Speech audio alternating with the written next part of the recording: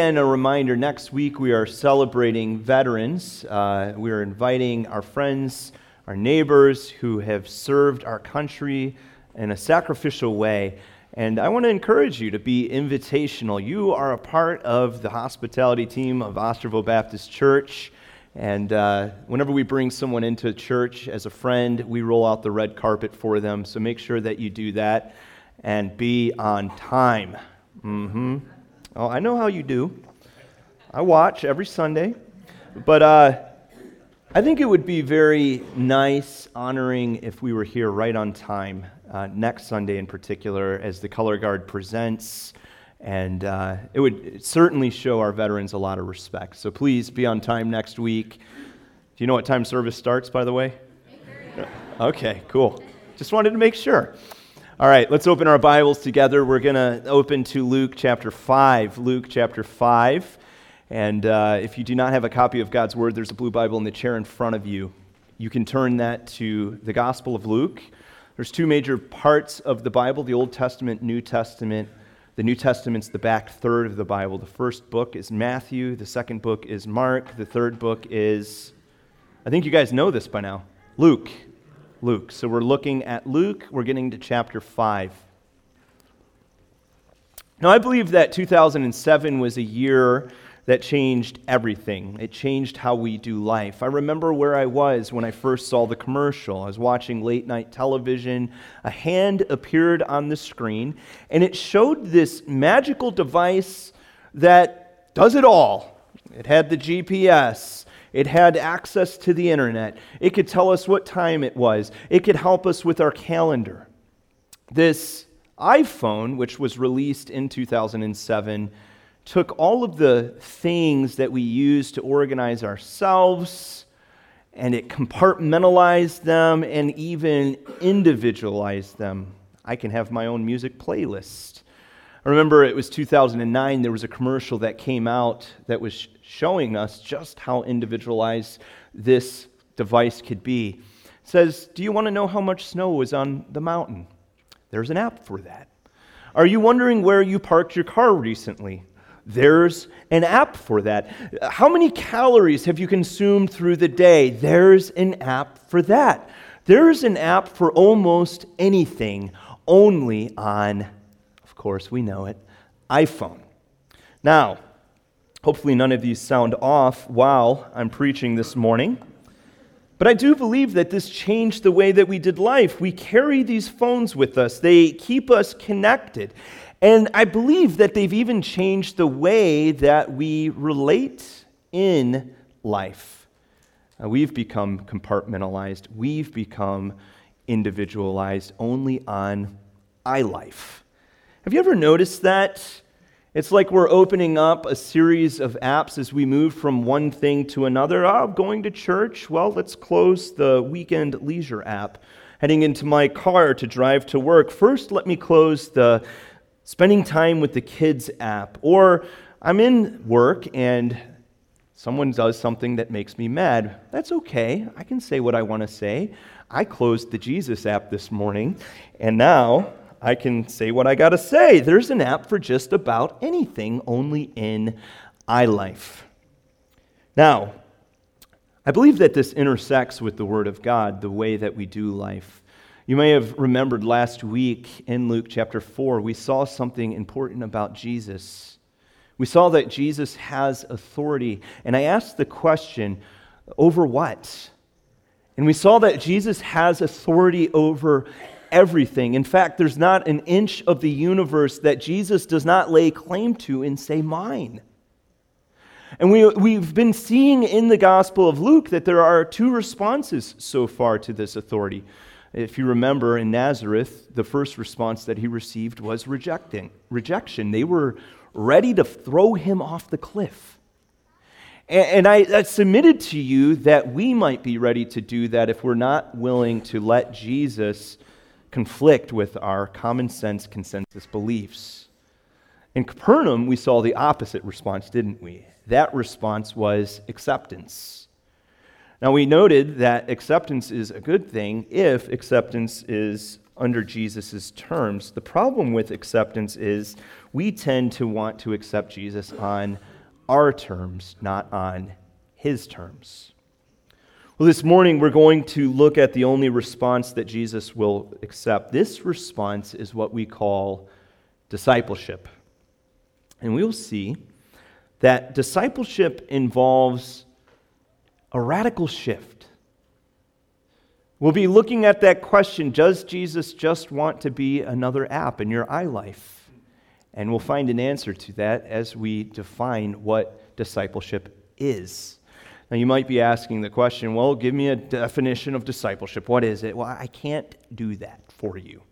Okay, there's some things that if we try to simplify it, we actually limit what it is. Because discipleship is not an abstract idea, it is a concrete way of living.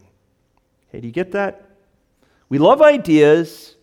We can be less tenacious, though, about putting those ideas into practice. And Jesus wants disciples. He doesn't want people with a bunch of ideas. So how do we see that in the Scriptures? Well, discipleship, all through the Bible, is not defined for us. It is shown to us.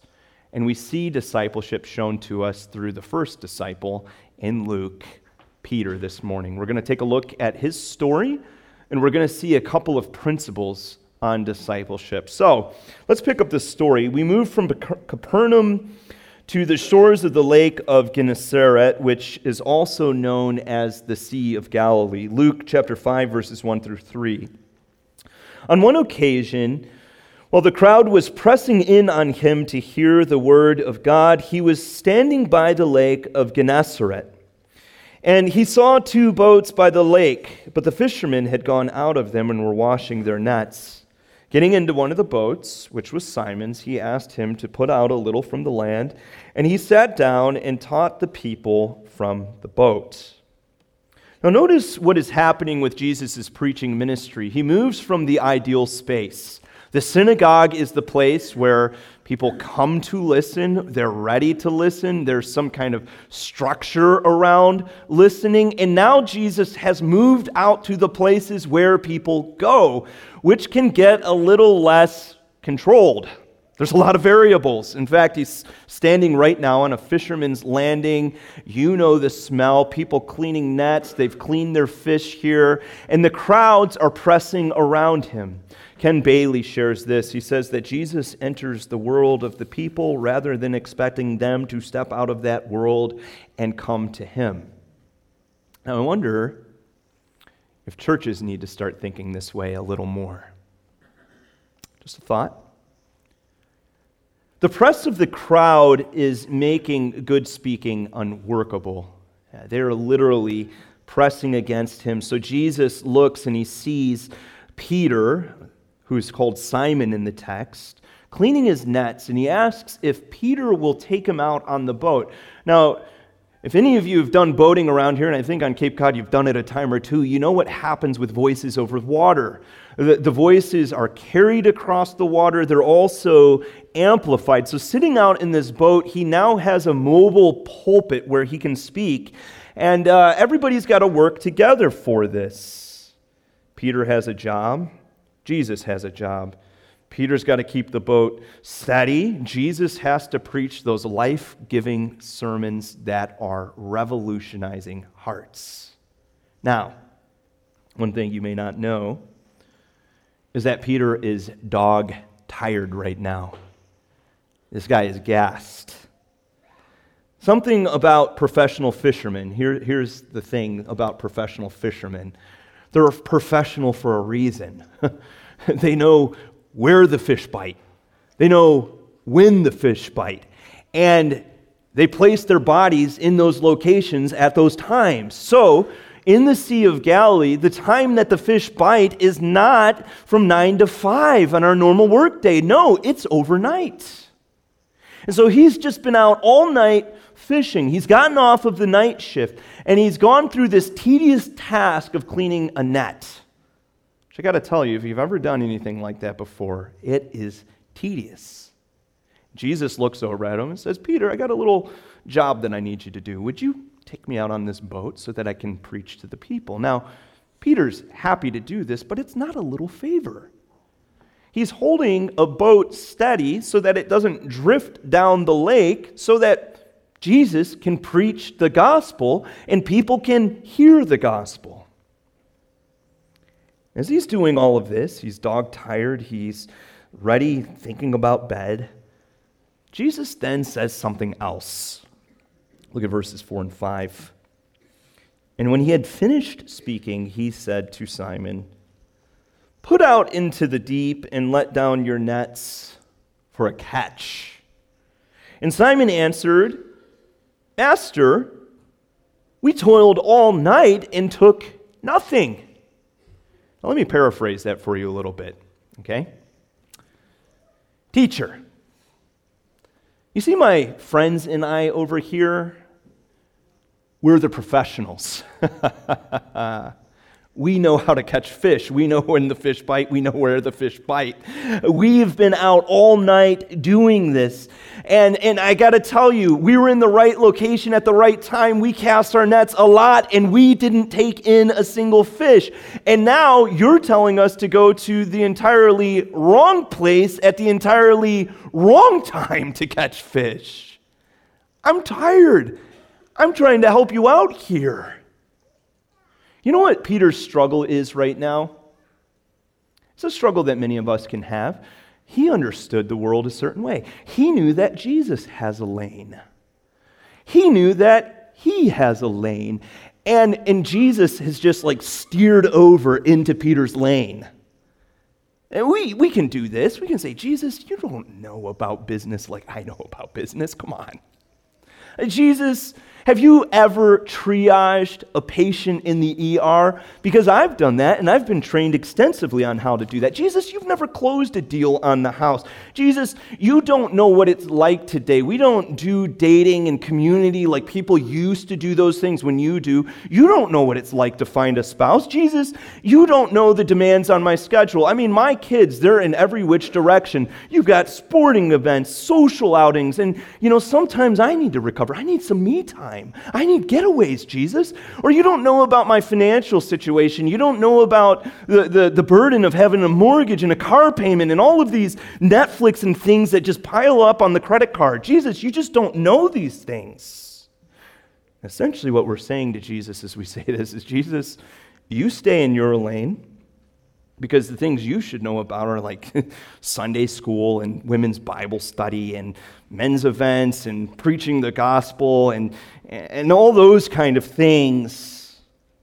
Don't worry, Jesus, I still open those apps too. But these apps, I know how best to operate these apps. Now listen closely here.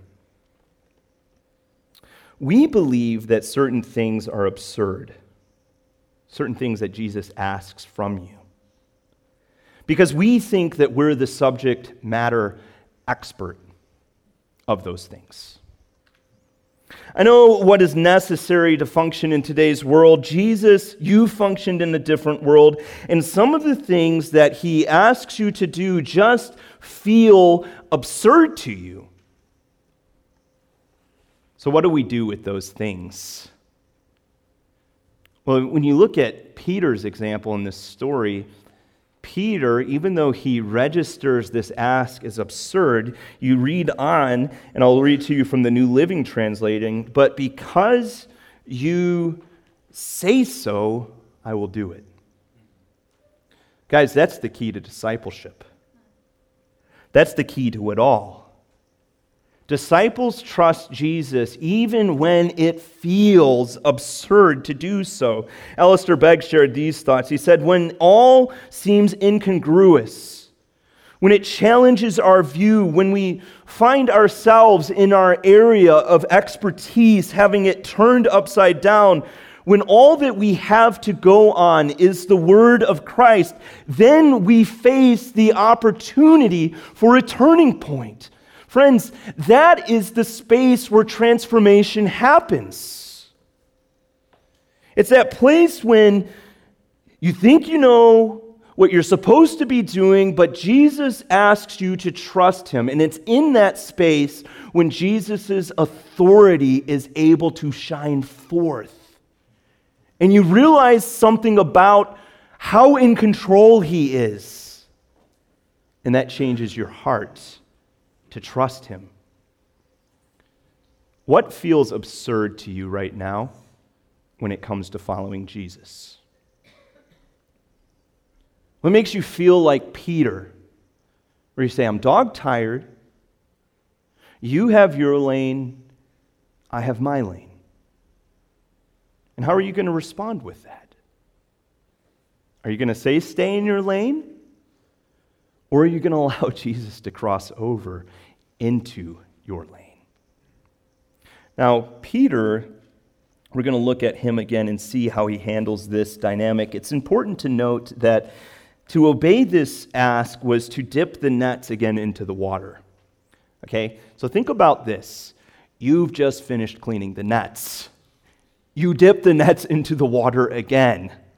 You bring the nets back out with no fish. Guess what you get to do all over again? And not only that, this is not a one-man job, so he has to ask other individuals to get involved with the job. And I'm sure somewhere in the back of Peter's mind, he's sitting there looking at that crowd and saying, everyone's going to think I'm a fool if I throw my nets into the water right now. But verse 6 and 7, we see what he does. He obeys, and when they had done this, they enclosed a large number of fish, and their nets were breaking. They signaled to their partners in the other boat to come and help them, and they came and filled both the boats so that they began to sink. Now, if you're a fisherman or fisherwoman, you know what it's like to get the big catch, okay? When you get the big catch, what do? Well, I know what I do. I become my own publicity agent on Facebook. My profile picture changes. There is a picture of me and Jesus standing next to this big catch of fish. And I know how to embellish the story. I overemphasize my part of this story, and I underemphasize Jesus' part of the story. But what does Peter do? He falls to his knees, and he says, "Depart from me, for I am a sinful man, O Lord." I mean, as you read this story, if you were reading the story for the first time, is that even in your band of thought that Peter would just fall to his knees right then and there? Why does he do this? Go away? I'm sinful? Well, Peter, the seasoned fisherman, could clearly see the majesty of God in this catch. In Jesus, he could see an authority that only God could own, an omniscience that only God could have, a holiness that only God could possess. And in the Bible, anytime we see a sinful human being overwhelmed by the majesty of God, they fall to their knees and they say something like this: "Go away," but not because they're rebelling against God, but because they see within themselves that they're fundamentally flawed and that they can't be in his presence. It was John Stott in his magnum opus, The Cross of Christ, who wrote these words. He said, that God is holy is foundational to biblical religion. And so is the corollary that sin is incompatible with holiness.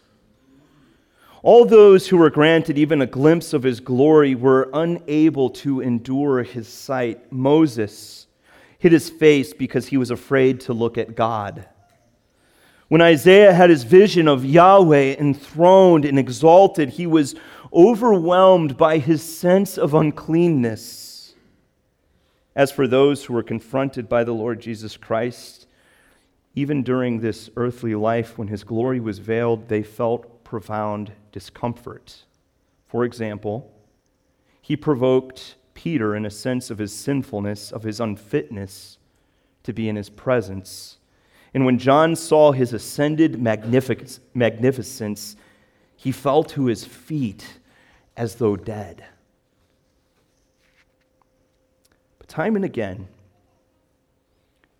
those who are brought into God's presence, they fall, they cry out, "Go away." They're overwhelmed with their sinfulness. And God in that moment meets them with his lavish grace. Think of Gabriel's conversations in this story so far. Zechariah, Mary, the angels. And what does he say to them? He says, "Do not be afraid." Or here, the one who has stepped out of eternity, the Word made flesh in Luke 5:10, looks at Peter and says to him, "Do not be afraid." Friends, that's grace. That is biblical grace. Grace is not something that I expect to have in my life. It's not something that I say, "Oh, I'm going to church this morning. I am owed grace." Grace is that thing that comes entirely out of left field and surprises you.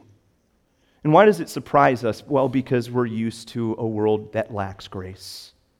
There's a lot of people who don't know nearly as much about you as God does, and when they find out certain things about you, what do? They reject you. Or even our own sense of shame that we carry, because there's certain things that we have carried in our life, and we're afraid that if anyone ever found out about those things, that their response to us would be, "Go away." Or maybe we try to salve our conscience and say, "Well, I have nothing to be ashamed of." Well, friend, ignoring it does not unburden a guilty conscience. But get this about God.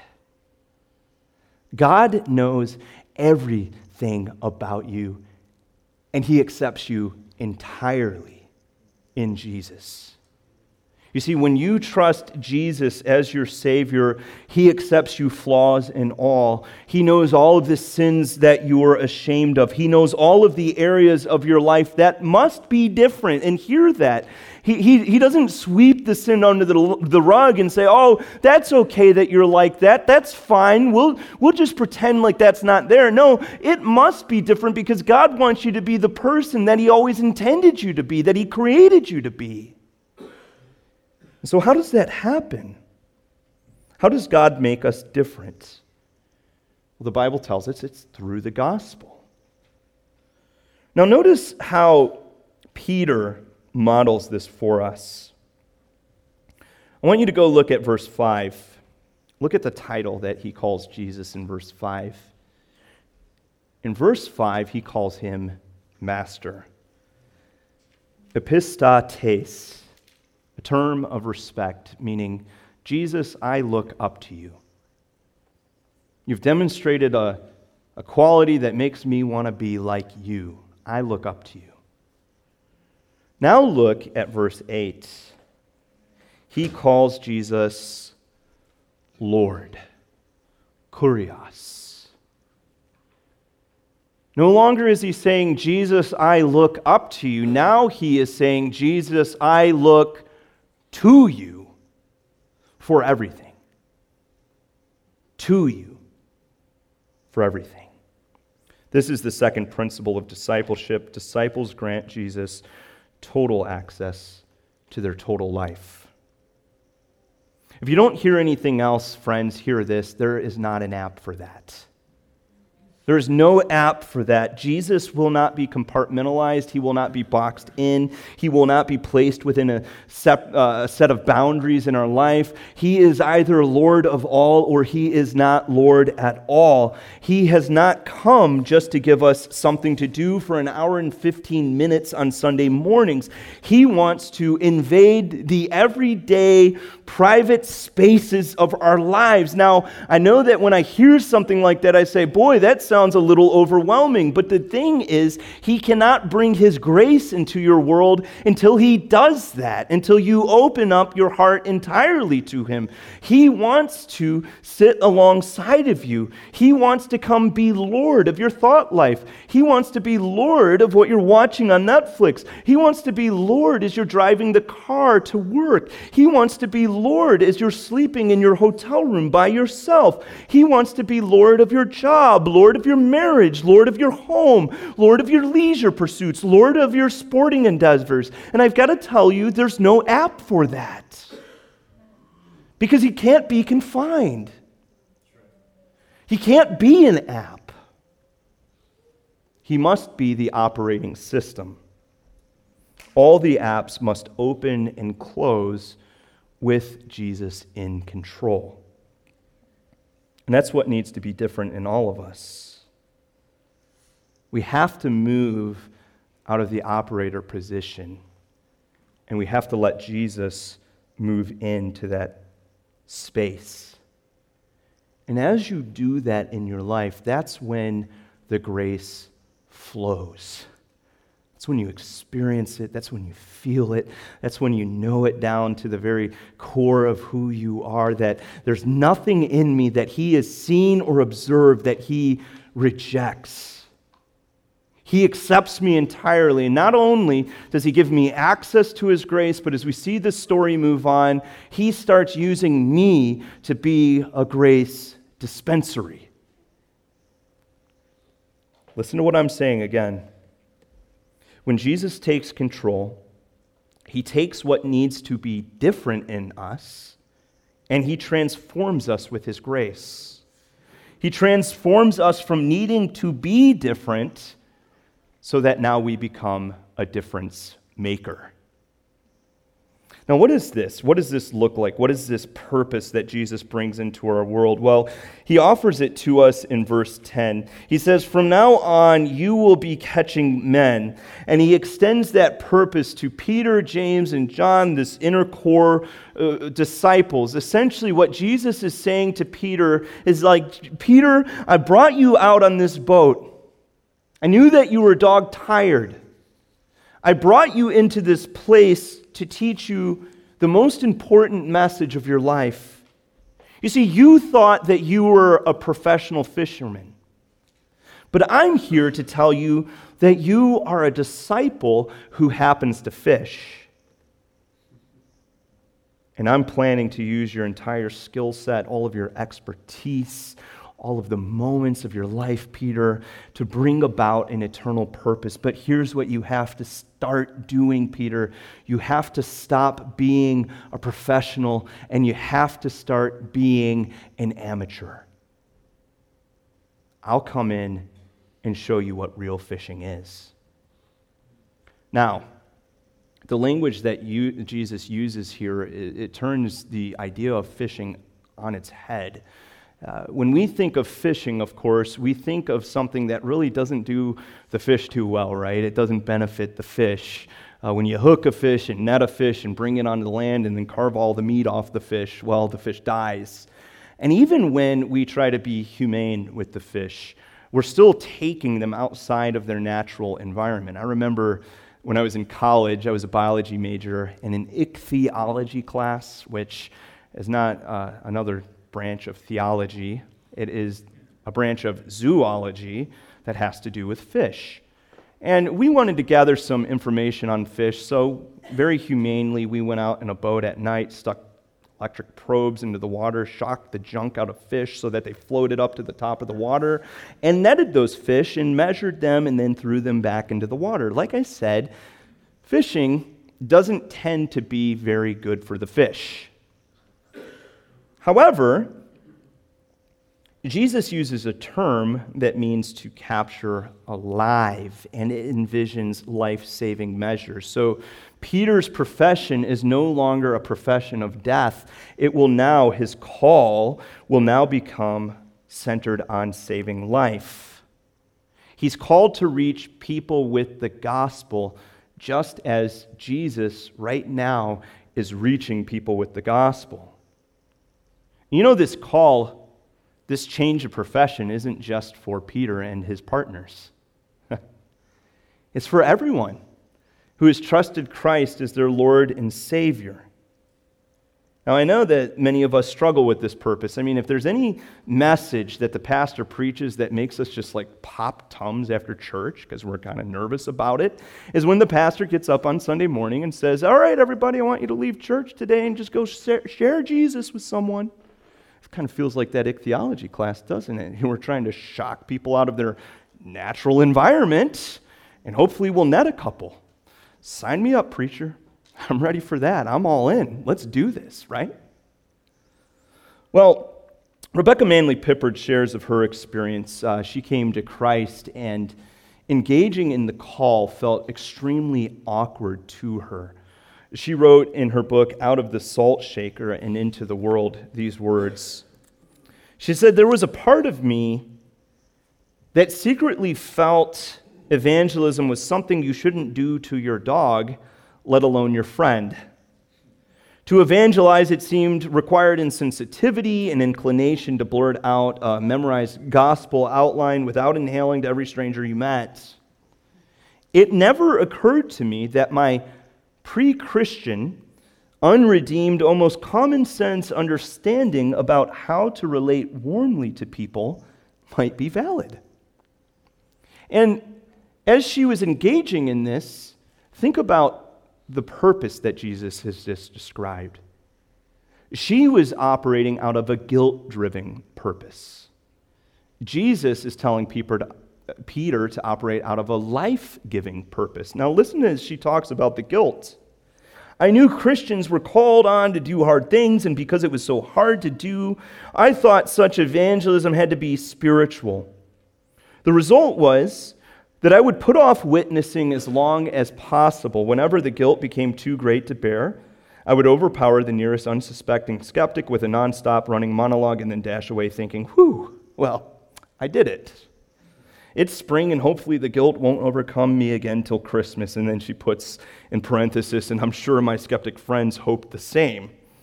She said, I witnessed like a Pavlovian dog. The bell would ring. I would get ready, activate, the juices running, and then bam, I'd spit it out, drool and dribble and all. Now, if you know anything about fishing, you know that startling fish is not a good method of fishing. Yes, occasionally you can cast your lure and it falls right in the perfect spot and the fish just, boom, hits the lure. I remember one time I was out sharing Christ and I went up to a guy, just cold style evangelism. If you were to die today, do you know where you would go today? And do you ever even think about eternal thoughts? And his eyes were like wide like this, and he looked at me and he said, yes, I do actually, every day. And then he invited me into his house. I shared the entire gospel with this guy, and he trusted Christ as his Savior. But here's what I'm saying. I'm not sure if that's the normal approach to evangelism, just like you don't normally catch fish by just throwing the lure directly on the fish. Good fishing, good evangelism requires finesse.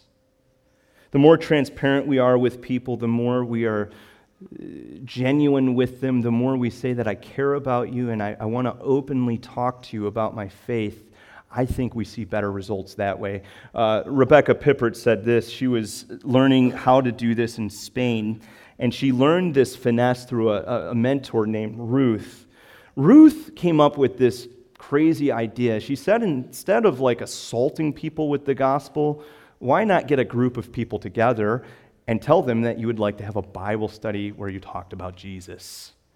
Now, Rebecca thought that was insane, but she decided to give it a try, so she walked up to a group of students and just kind of blurted out, hey guys, would you join a Bible study with me so that we can learn about Jesus?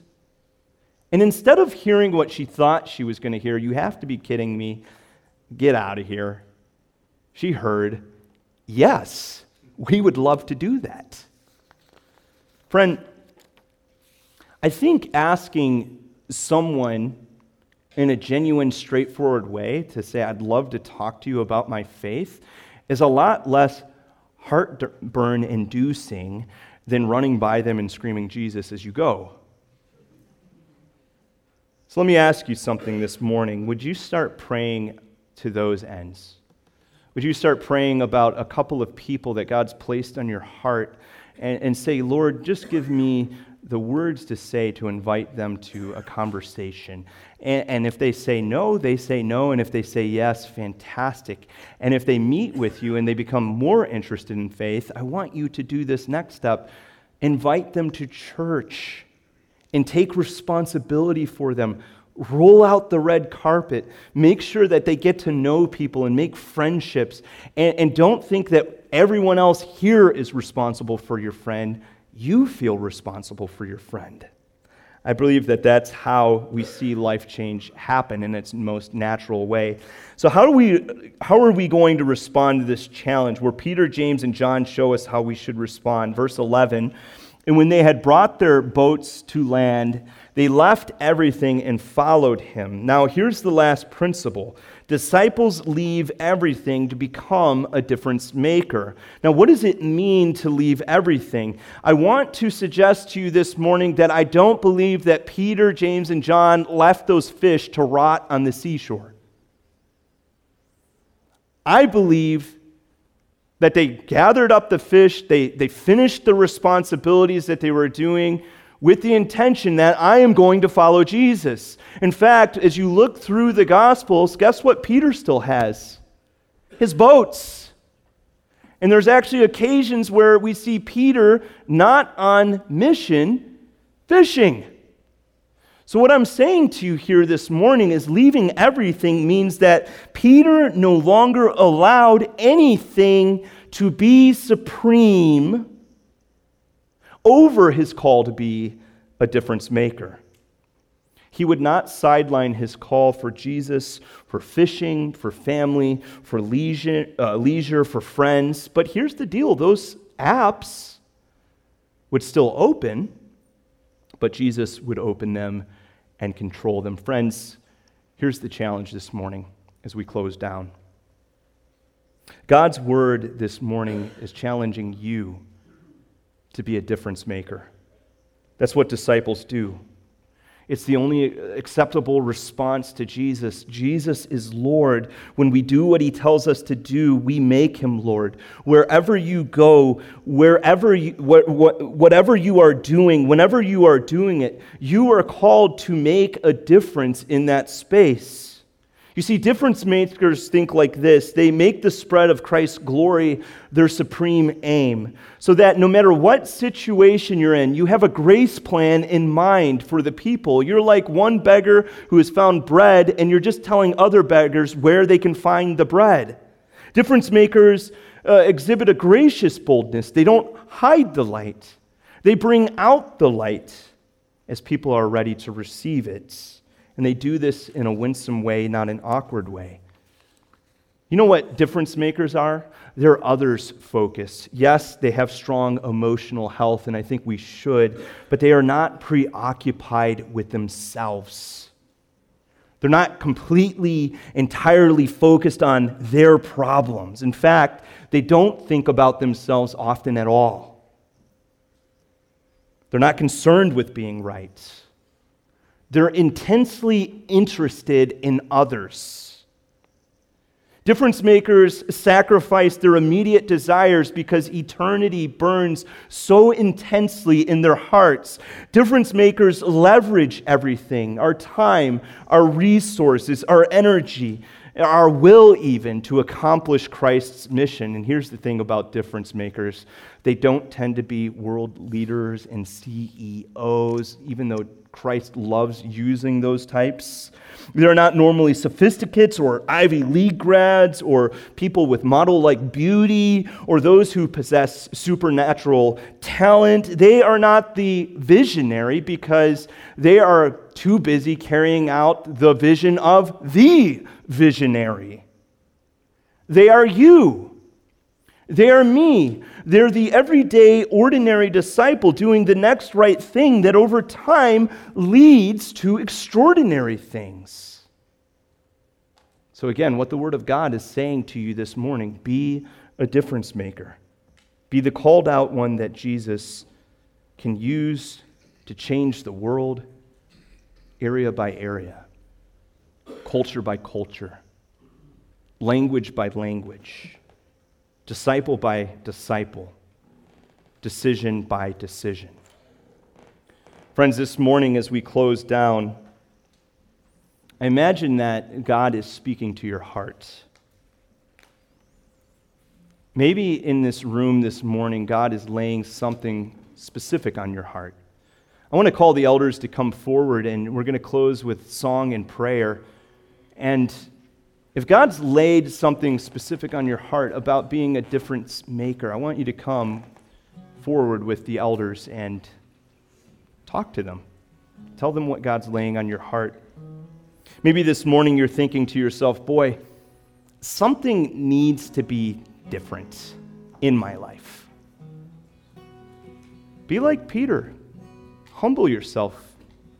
I think of a pattern of sin maybe that you haven't turned over to Jesus. Come and talk to one of the elders and confess it. You don't have to tell them your whole life story. Just say, I'm struggling and I need someone to pray for me. Maybe there's a marriage in this room this morning that's on the rocks. Husband and wife come hand in hand and share that with the elders. Or maybe there's a child that's been running away from the Lord that you want to pray about. Husband and wife hand in hand. Or a desire to be different at work. Or a friend you are praying to share Jesus with. Ask for courage with that. Or maybe God's placed a call on your life. A call that you've been neglecting, whether it's to the mission field or to serve in ministry in some way. Come forward and ask for accountability. Let's be difference makers. Let's share what God's laying on our hearts. Let's pray together this morning. Would you come? Would you stand with us as we sing? And